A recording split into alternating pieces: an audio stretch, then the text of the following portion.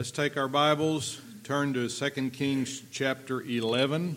2 Kings chapter 11. We'll begin with verse 10 today.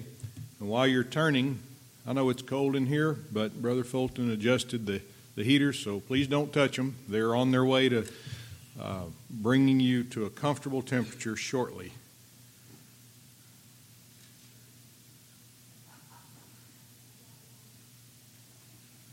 Second Kings chapter 11. Last week we spent a good deal of time learning about the importance of every person's job when it came to guarding young King Joash, the 7-year-old boy king, when it came to guarding his house. Even though he wasn't in it, it belonged to him. Athaliah had usurped the authority over Israel. And she was a wicked woman. If she had been successful, she would have killed Joash as well. But the Lord hid him. They also guarded the house of the Lord. So this was quite an operation, and we used the incident command system as an example. I explained it very briefly to you. And Jehoiada the priest was the incident commander. We focused on the division of duties for each of the personnel under his command. And now we're going to look at the necessity for properly equipping those men and learn some lessons about that. They have their assignments. Now let's take a look at the necessity for properly equipping them. Look at verse 10 with me, if you will. 2 Kings chapter 11, verse 10. And to the captains over hundreds did the priest give King David's spears and shields that were in the temple of the Lord. Now that's a strange place to keep spears and shields, isn't it? We don't have a storage place here where we keep spears and shields. Some of us come in and we have extra protection on us just in case something happens. Somebody decides to do something harmful to us, but we don't keep those sorts of things. This is not an armory, a physical armory. It's a church. So what is it that would move David to put shields and spears in the temple? Well, that's nothing short of God's providence, God's foreknowledge, foreseeing these events right here that would come to pass and moving upon David's heart to put the shields and the spears there. In fact, there was a place back in 1 Samuel, I believe it was when David went to a place called Nob, N-O-B. And he was on the run from Saul. And he was by himself. And when Ahimelech, the priest there at Nob, said, "Hey, why are you by yourself?" It scared him. And so they had a conversation, and David said, "I'm hungry and I need a weapon." And so the priest gave him 5 loaves of bread for David, and then, of course, he had some men with him. But the next thing he wanted was a weapon. He said, "Do you have any swords here?" Well, David had taken Goliath's sword after he beheaded Goliath, and he wrapped it, and it was behind the ephod there in that temple where Ahimelech was, and the priest of Nob. So there was another time when David hid a spear in a place of worship, and not knowing that he would need it in the future, but God did. And so that's similar to what we have right here. And it was during David's reign, probably hundreds of years, we could say, before this time, that he laid those spears and swords up in that temple. Now, how would a soldier be expected to protect a king going in and coming out if he had no weapons with which to defend? That'd be unreasonable, wouldn't it? In my line of work, I'm issued a lot of equipment, a patrol vehicle that goes really fast, and it's built to withstand the rigors of pursuit driving, which sometimes we have to engage in. I have handcuffs that allow me to secure a person after they're arrested to reduce the chances of their escape or of them accessing a weapon or trying to harm someone. It's not that they can't do it, but it reduces their opportunity. On my duty belt, I carry various weapons, such as a taser and an expandable baton and even a firearm in case I have to use force or deadly force to protect myself or someone else in the community. Now, I want you to imagine if I had none of those pieces of equipment. I just went to work in a pair of blue jeans and a T-shirt and said, all right, let's go out and enforce the law. What if my sheriff said, I want you to go out on the highway and I want you to enforce traffic laws, but he didn't give me a vehicle or a radar or any of that equipment?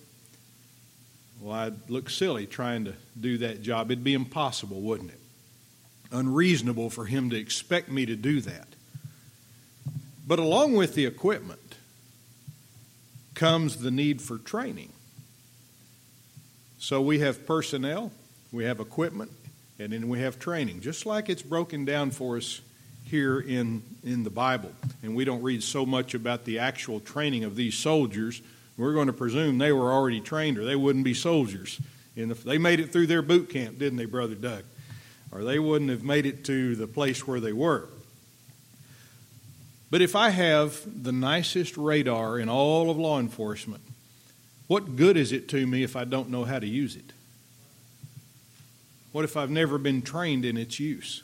That would be a nightmare for the public, it's assuming I could even turn it on in the first place. And these soldiers who were being charged with protecting the king and the king's house and the Lord's house needed not only to have the proper equipment issued to them, but they needed to be trained to use it. And they already had that training. And now that equipment was supplied to them because of what King David did many years before. And the spiritual truth that we glean from this is wonderful. First of all, for pastors to protect the members of the church, the members of the Lord's church, we need a particular weapon, don't we? And we're not talking about guns or knives here. We have all of that for the physical, the carnal needs, but something greater than that. In fact, the Apostle Paul wrote in 2 Corinthians chapter 10 and verse 4, 2 Corinthians 10 verse 4, that the weapons of our warfare are not carnal. They're not the knives and the guns and all of that, but mighty through God to the pulling down of strongholds. So carnal weapons would be spears and shields and swords and rifles and B-1 bombers and so forth. And although our weapons are not carnal, they're still mighty. In fact, they're mightier than the carnal weapons are. And in fact, carnal weapons are not mighty when it comes to the protection that a Christian needs. Imagine if I wanted to protect a church member from the destructive images of pornography. I wouldn't use a shotgun to destroy his computer. I'd use a weapon that's mightier than the shotgun, and that's God's Word. Because if I teach that person God's Word and show them what God's Word says about all that filthiness, and say, now, you know what the truth is. It doesn't matter whether he's in front of a computer or not. His heart's been changed if he accepts that truth. That's the weapon of best choice to protect that person against pornography. And in fact, that weapon works every time it's used. The Bible, correctly taught, correctly understood, and then applied by faith, works every time. If somebody says, well, I've been reading the Bible for years and I still have the same problems I did before. Well, is it being correctly taught to you? Do you understand what you're reading? As Philip asked the Ethiopian eunuch when he jumped up in the chariot with him, he said, understandest thou what thou readest? And what did the eunuch say? Yes, sir, I've got a college education from the finest university in all of Egypt. I grew up in the king's palace. I serve the queen. He said, how can I except some man should guide me? So once Philip jumped up in the chariot and began there in Isaiah where the eunuch was reading from and expounded to him, explained to him Jesus, then the eunuch became a Christian. He now understood what he was reading and he believed it. Now he could have just said, well, I understand. Makes perfect sense to me that there's no other way to be saved and that this is what the prophets have been talking about all of this time. But I'm not going to go for that. Well, now he's read it. It's been explained to him, but he refused to receive it. So it can't work. But when it's properly taught, properly understood, and then acted on by faith, it works every single time. It's fail-safe. Even the best firearm in the world, if you shoot enough rounds through it at some point, you're going to get a bad round of ammunition, and it's going to jam or misfire or something. The Bible never misfires. It never jams up, and it always shoots straight, doesn't it? But can a man be a pastor or a teacher just because he has a Bible? I mean, he has the equipment. He's willing.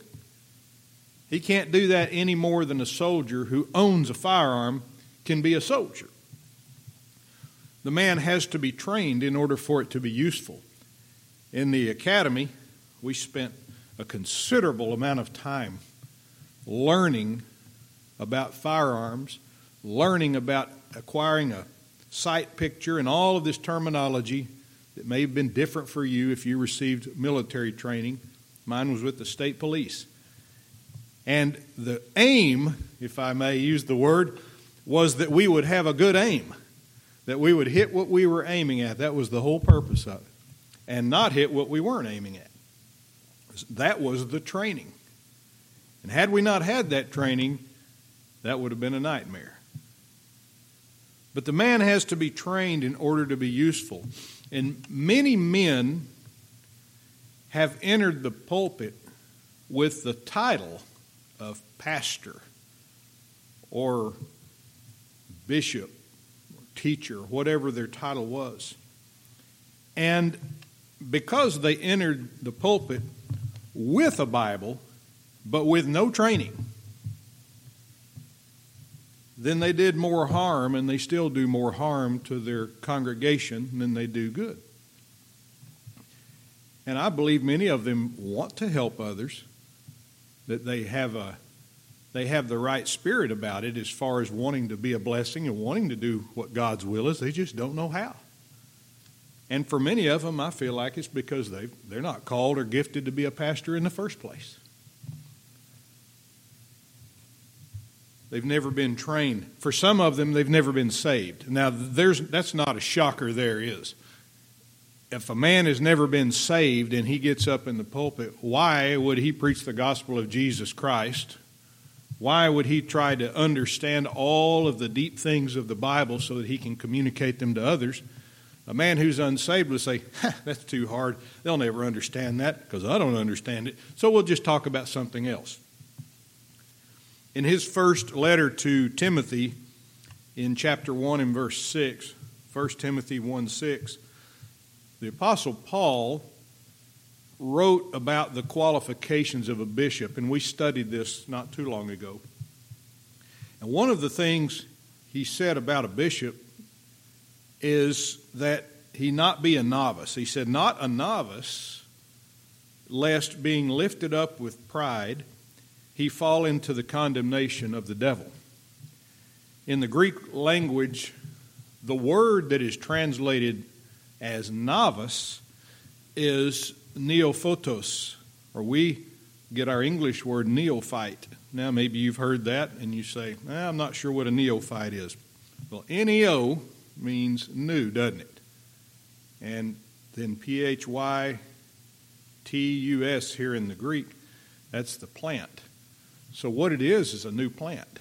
That's what a neophyte is a new plant. And when it's applied to a Christian, that means it's a newly planted Christian, a newly planted pastor.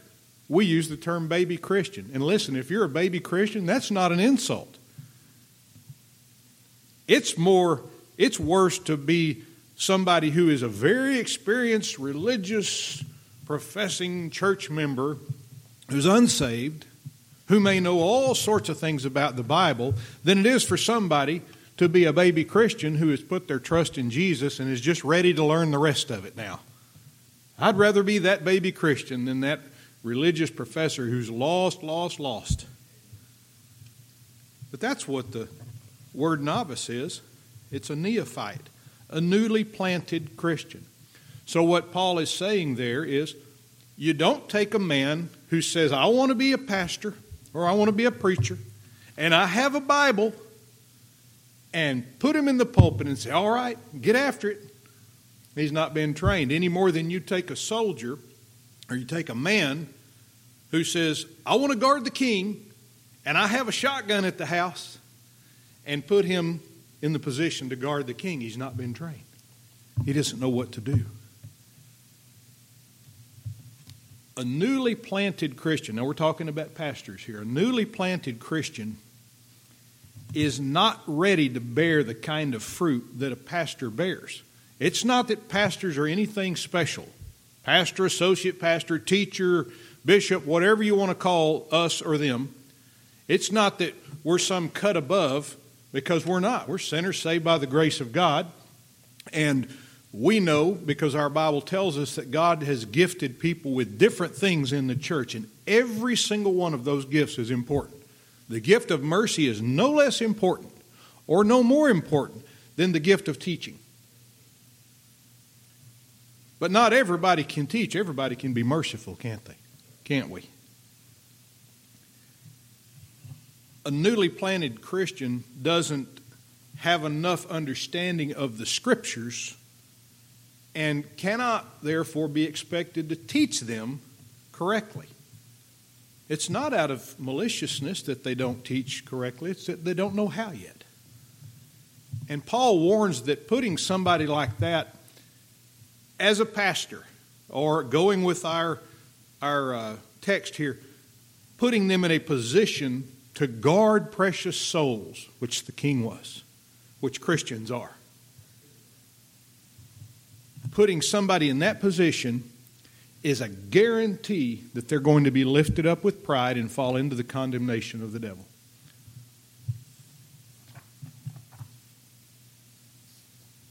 There was a time when I was a neophyte. I'd been a Christian for a long time, but I wasn't mature in my walk. A lot of wasted years. Some of you may have that testimony, I don't know, but I did. And I was asked by the pastor of the church I attended at that time to teach a small Sunday school class, very small, just 3 or 4 what we called young adults in there. I know I'm a young adult now, but these were the college and career type. They're either going to college or they've started a career or they're trying to start a career. And I was excited. I had a Bible. And I thought, well, I know how to do this. I'll just copy the way these other pastors teach and preach. And I'll pick a topic and write down a bunch of scriptures and put them in an outline. And that ought to do it. Now listen, I loved the people and I loved God. I loved the Bible and I wanted to teach. But I was so foolish. I was a novice. I wasn't the pastor of the church, but I was in a position of leadership. I was a novice, and before long I thought I knew more than I really did. I was lifted up with pride. I made mistakes in my doctrine. So when I'd make a mistake in my doctrine, or I'd come to a place that stumped me in the Bible, I'd go get a book or an article by a pastor and read it. Somebody who was an expert on the matter. And I thought, well, that'll get me out of the weeds right there. And it was stressful because I wanted to be correct in what I taught. And after all, those books and those articles were well written. The points were alliterated. They all started with the same consonant or sound. And they were often in outline form, so they're very organized. And these men loved Jesus. How could I go wrong by reading after them? It wasn't that I didn't study. I didn't know how to study. I didn't know how to study right. I had a lot of scripture memorized, but I still didn't know how to study right. And one day, I was talking to a man who was a Christian, and I gave my opinion about some theological subject we were talking about. And the man with whom I was speaking asked me very humbly, he said, "Which scripture are you getting that information from?" And I was stumped. But that's exactly what I needed. I needed for somebody to come down to earth and say, "Andy, can you show me in the Bible where that is that you just said?" And I was reminded by that man in his humble question, but very pointed question, that I needed to study to show myself approved unto God, not men. I didn't have to preach like other preachers. Brother Doug and I have had that conversation before. He has the desire to teach and gets that opportunity over here, and I'm glad God's blessed him with that. But I remember talking to Brother Doug and saying, "Don't be a Brother Andy or a Brother Richard, be Doug. You do Doug." And so I didn't have to be like those other preachers. I could simply take what the Bible says and explain it to others. Now, let me tell you, y'all have probably never been teachers before in that regard, in regard of teaching the Bible, but if you've ever taught topically, and then you go to teaching verse by verse expositionally, what you find is you just thought you were studying when you taught topically. You really don't have to study very hard to teach on a topic. You don't. Not if you do it the way that most, I'll just keep it in-house, independent fundamental Baptist preachers do it. I've even heard them, several of them say, "That's my sugar stick sermon." Your sugar stick. That means they preach it over and over again till they have it memorized. And when they go to a meeting somewhere, or a missions conference, they get up there, they don't even have to open their Bibles. And everybody says, "Wow, look at that. He never even used notes." I'm going to tell you, I confess, this right here, these are the notes just on 1st and 2nd Kings. I preach from notes. I teach from notes because I can't remember everything that I studied. So if that's ever a problem with somebody because they teach from notes, then that's some shallow thinking, isn't it? I don't want to be lifted up with pride and pretend that I don't use notes from which to teach. In fact, some of the things I say are written word for word, and that's how I say them. But to study, to teach verse by verse, takes a lot more time, a lot more time. But let me tell you, it's worth every second of it. Because when you come away from studying God's Word as it's written, verse by verse, forgetting what other men's opinions are about it, simply going to the original languages, trying to determine the meanings, give the sense of what the Scripture says, like Nehemiah taught, then what you say at that point, people can either receive it or not, but you're giving them God's Word. You're giving them food.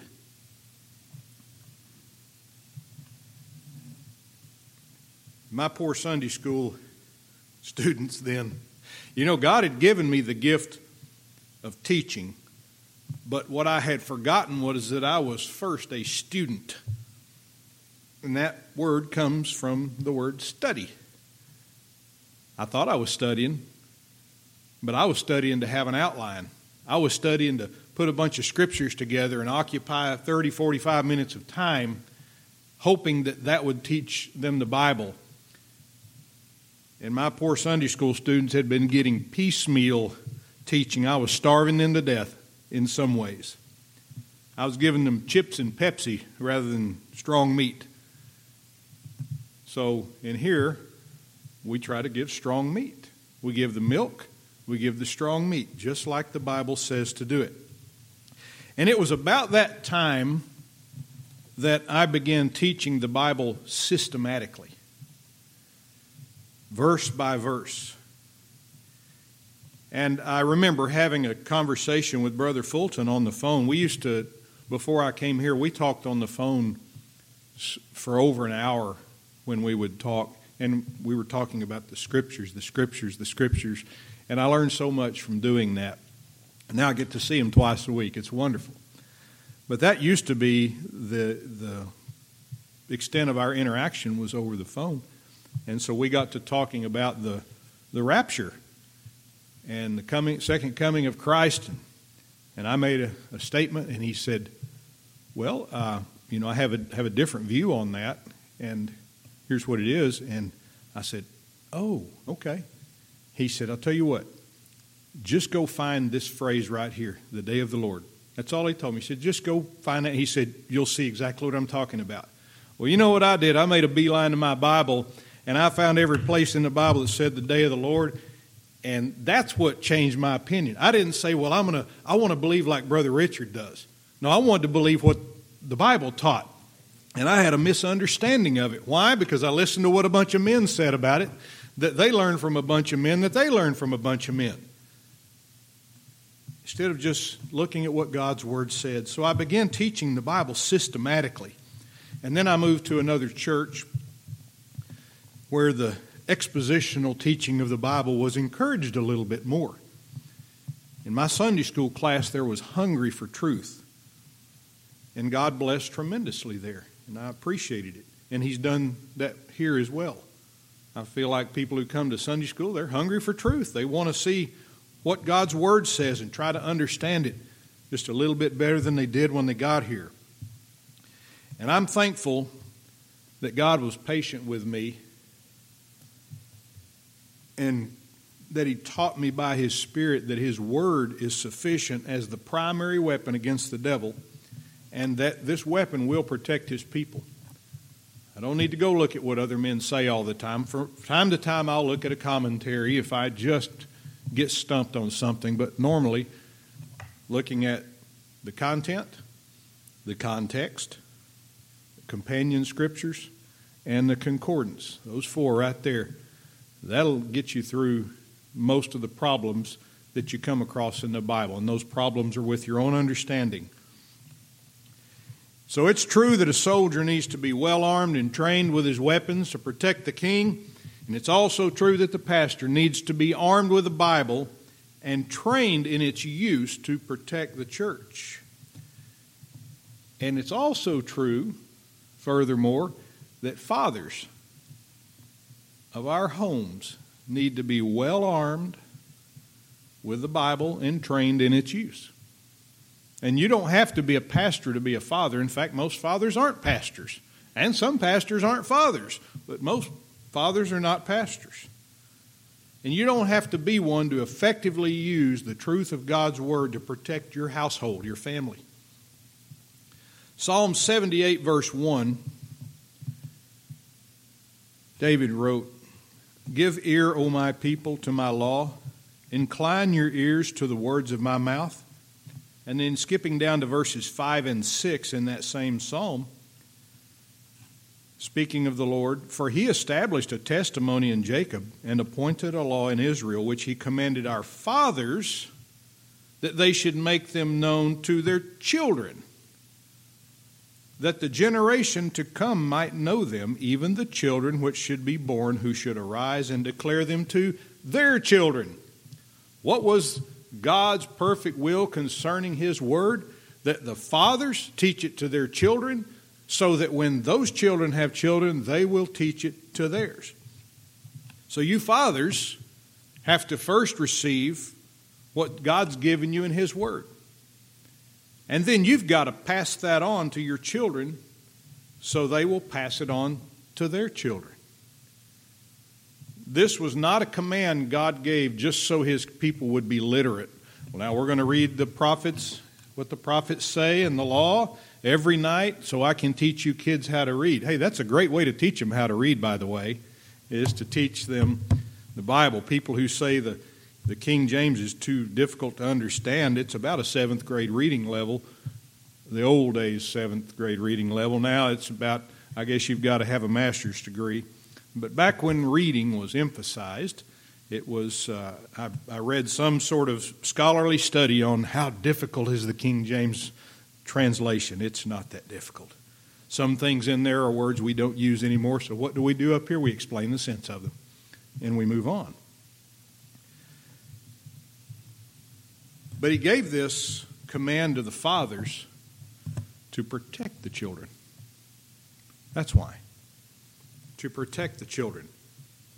You know, I've always tried to keep myself in shape and skilled in self-defense and well-armed and all of those things that men often do. I check the doors at night to make sure the house is secure.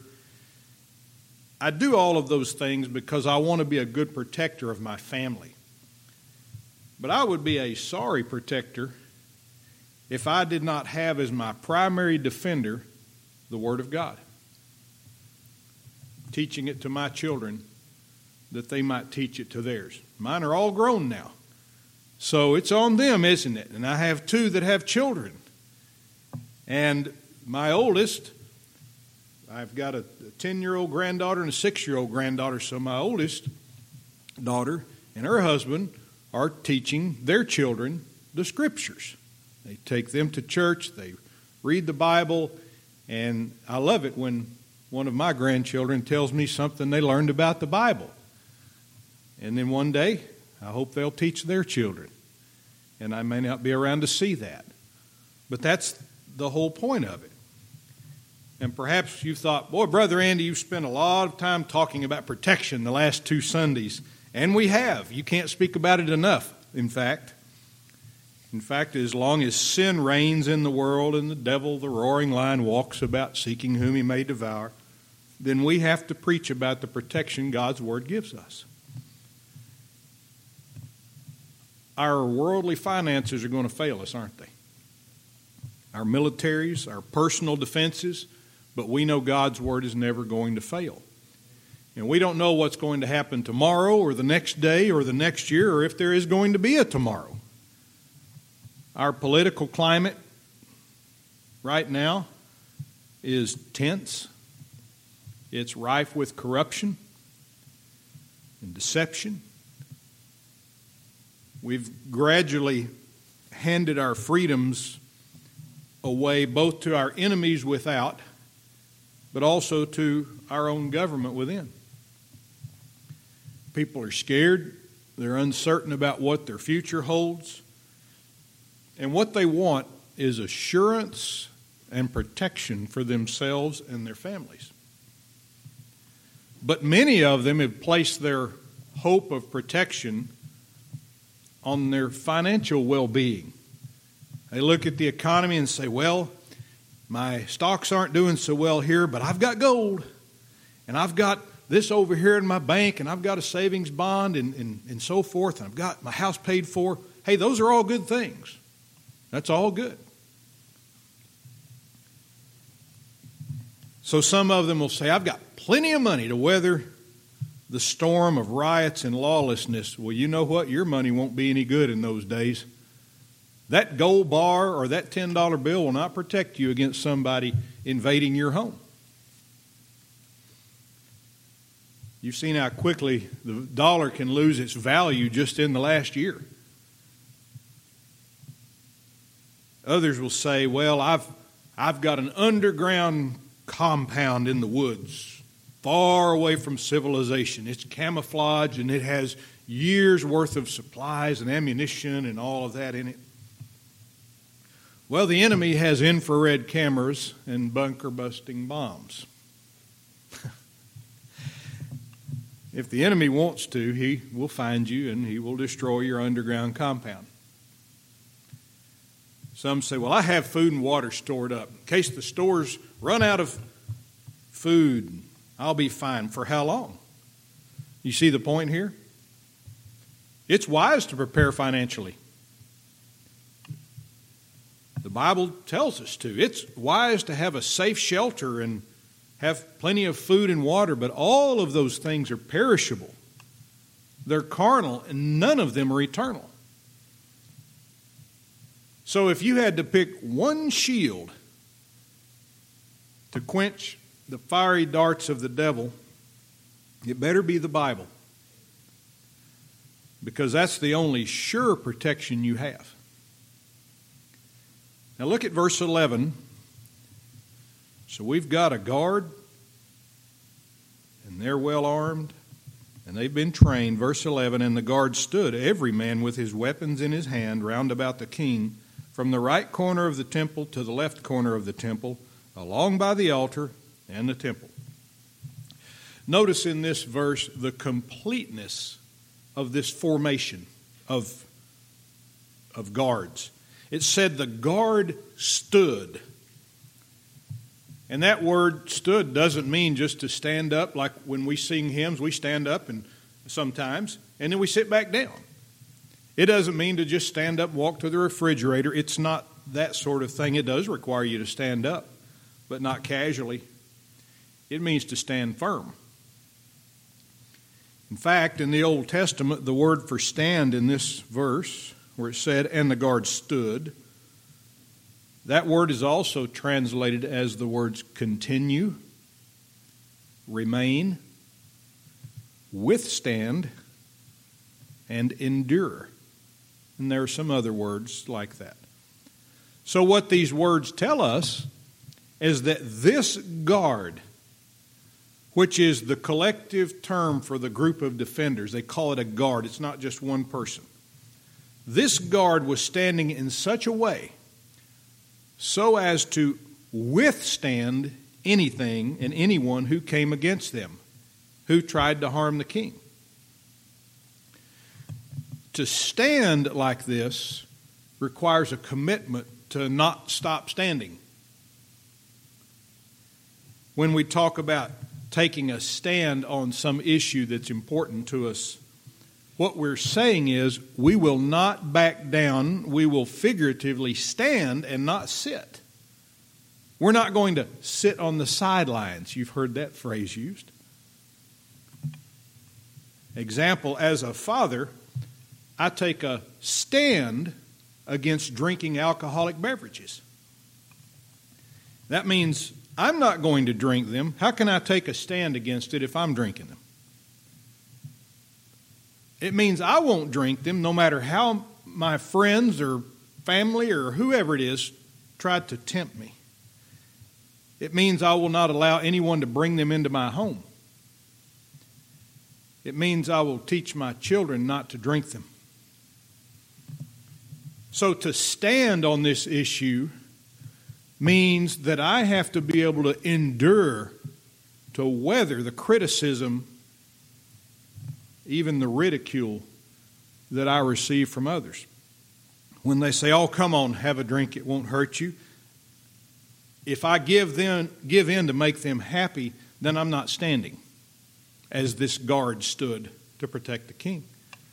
I was recently asked if I was coming to a yearly Christmas party, not by anybody in the church. This was back home in the community, and I said no. And the person said, well, why not? And I said, I don't drink alcohol and I don't do parties. And I'm sure he thought I was a square, but that's okay. What if the soldiers who stood around the king were mocked and ridiculed by others, by Israelites, maybe even by their own parents? Jesus said, his foes shall be they of his own household. What if other Israelites called them names and even threatened these men who stood guard? When those soldiers decided to stand, as our text tells us, the guard stood, they decided to withstand, to endure mockery and ridicule and taunting and threats, and all of that. Learn this well. A Christian must stand. Not to be saved, but because he is saved, and he is a target for the prince of this world, the devil. Before he described the armor of God in Ephesians chapter 6, the Apostle Paul wrote, "Wherefore take unto you the whole armor of God, that ye may be able to withstand in the evil day, and having done all, to stand." He uses the word stand and withstand in the same sentence. To stand in the evil day is to withstand in the evil day. And the key to standing like this is to take on the armor of God, just as the defenders of Joash took on the armor of David, the shields and the swords he left there in the temple. And chapter 6 of Ephesians tells you what the armor of God is: the helmet of salvation and the breastplate of righteousness and the shield of faith, and your loins girt about with the truth, and your feet shod with the preparation of the gospel of peace, and the sword of the Spirit, which is the word of God. See, that's your armor. And that's what you have to stand like this guard stood. And not only was it important that the guard stood, it was important that everyone in the guard stood. Around the king, there could not be one defender who ran away from his duty, who decided to take a break when it wasn't his time to take a break, who neglected to perform his duty, even though he may have been standing there with his shield and sword and all the training that he received. If he said, "Well, I'm not going to do anything, I don't want to get involved, I'll just stand here." Each defender had to stand. Not just some of them, not even most of them, every one of them, for sure protection of the king. Now, the spiritual health of a church is very similar to this. It's only as good as those who will stand as this guard did. Individually, me, you, individually we stand or withstand in the evil day, but corporately, as a group, as a body, each of us have to withstand in the evil day. And we're in one right now, aren't we? We're in an evil day. Imagine what would happen if our pastor stood, if the teachers of our children stood, and most of the members stood, or even all of them, and I decided to shrink. I decided to sit down, spiritually speaking. Or imagine if the pastor and most of the members stood on God's word, but there were a couple who did not. And those two began sowing discord among the brethren, talking trash about the leadership and trying to draw people to their side. You know, we've had that over the years. I'm thankful we don't have that now. But we've dealt with that over the 10 years I've been here. And it's sad, it's stressful, it's divisive, creates anxiety in people, and it distracts them from learning the Bible and encouraging one another and loving one another like we're supposed to do. But thankfully, the ones who stood as Joash's guard remained, and the ones who didn't stand like Joash's guard did left us. And the reason they left us is because we continued to stand.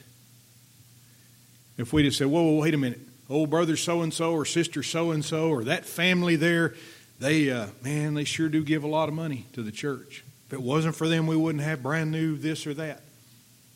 Then we wouldn't be standing, would we, if we did that?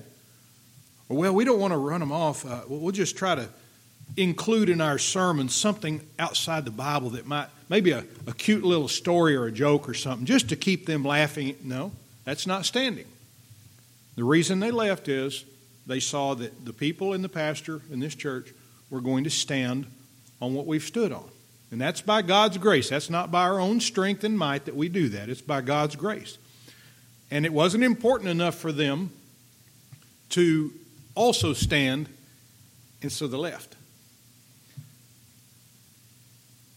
And to you who have stood with God's word, thank you. And I pray that you'll continue to stand, because the devil would love to get you to sit down on the job. We've read that the guard stood, and we've read that they all stood. Now let's look at verse 12.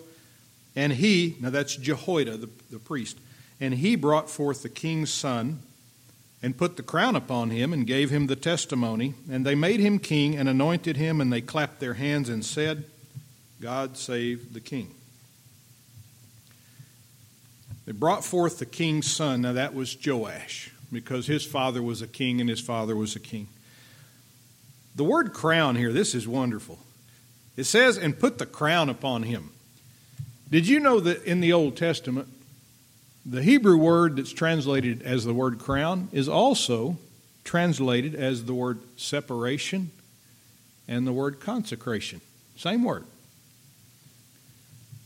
The crown is to separate the king from the people. The crown is to consecrate the king unto the Lord. Not just to put him in charge of a group of people so we can have a boss in a palace. What a lesson here. Speaking of the high priest, in Leviticus chapter 21, Leviticus 21, verse 12, Moses wrote this about the high priest. Listen for the word crown in here. It says, neither shall he go out of the sanctuary, nor profane the sanctuary of his God, for the crown of the anointing oil of his God is upon him. I am the Lord. Not only was the high priest not to leave the sanctuary, but he was also not to profane the sanctuary while he was in it. And the reason was that the crown, the separation, the consecration of God's anointing oil was upon him. The high priest was separated from among the people. He was separated from among the other Levites and consecrated to the Lord by this anointing oil upon him. And the king, Joash, and every king, was also separated from the people and consecrated unto the Lord. Did you know the only form of government that's ever worked when it is properly instituted is a theocracy? Now that might throw you off. You might think, oh no, a theocracy? There's no separation of church and state? Listen, when God is in charge, all the way up and down the ladder, that is the perfect form of government. And there is absolutely no way that this country or any other country in this sin-cursed world is going to get back to it on their own. It's not going to happen. Adam and Eve lived under a theocracy in the garden. Did you know that? A theocracy means God ruled. God ruled. And they had perfect fellowship in that theocracy. They had perfect fellowship with each other and with God. Until they threw off that government for another form of government called a democracy. The husband and the wife voted 2-0 against obeying God's word. And that sin resulted in their ejection from the garden, that perfect garden where they had perfect fellowship with God, and their subjection to the governments of this world. Democracy, autocracy, or dictatorship, oligarchy, where just a few have all the power in their hands. Representative republics, which we supposedly have now. That was at least the intent of our founding fathers. And many other names that are given to the governments of men. And do you know the problem with all of them? They're all run by men. They're all run by men and women, but not God, because man will not subject himself to God. People cry out for separation of church and state. Theocracies such as Islam are corrupt as well. They don't submit themselves to the Lord, but to another man named Muhammad, who also threw off God's government. Listen, when Jesus comes to gather his people, he will restore a theocracy, the only form of government that guarantees lasting peace for its subjects. Revelation 21 verse 3, and then we'll close here. It says in Revelation 21:3, "And I heard a great voice out of heaven saying, Behold, the tabernacle of God is with men, and he will dwell with them, and they shall be his people, and God himself shall be with them, and be their God. God will restore the theocracy he once instituted in Eden, but there will be no sin to tempt its subjects out from under it." And with that, we'll close. Let's pray. Father, thank you for your word. Thank you for the people who are faithful to want to study it and learn it. And Lord, thank you for giving me what to say about it. And I pray, Lord God, that you would just cause this truth to be embedded within our own inner men, that when we leave this place, we'll meditate upon it. Father, we won't forget it as some bedtime story, but we'll esteem it as our necessary meat. In Jesus' name,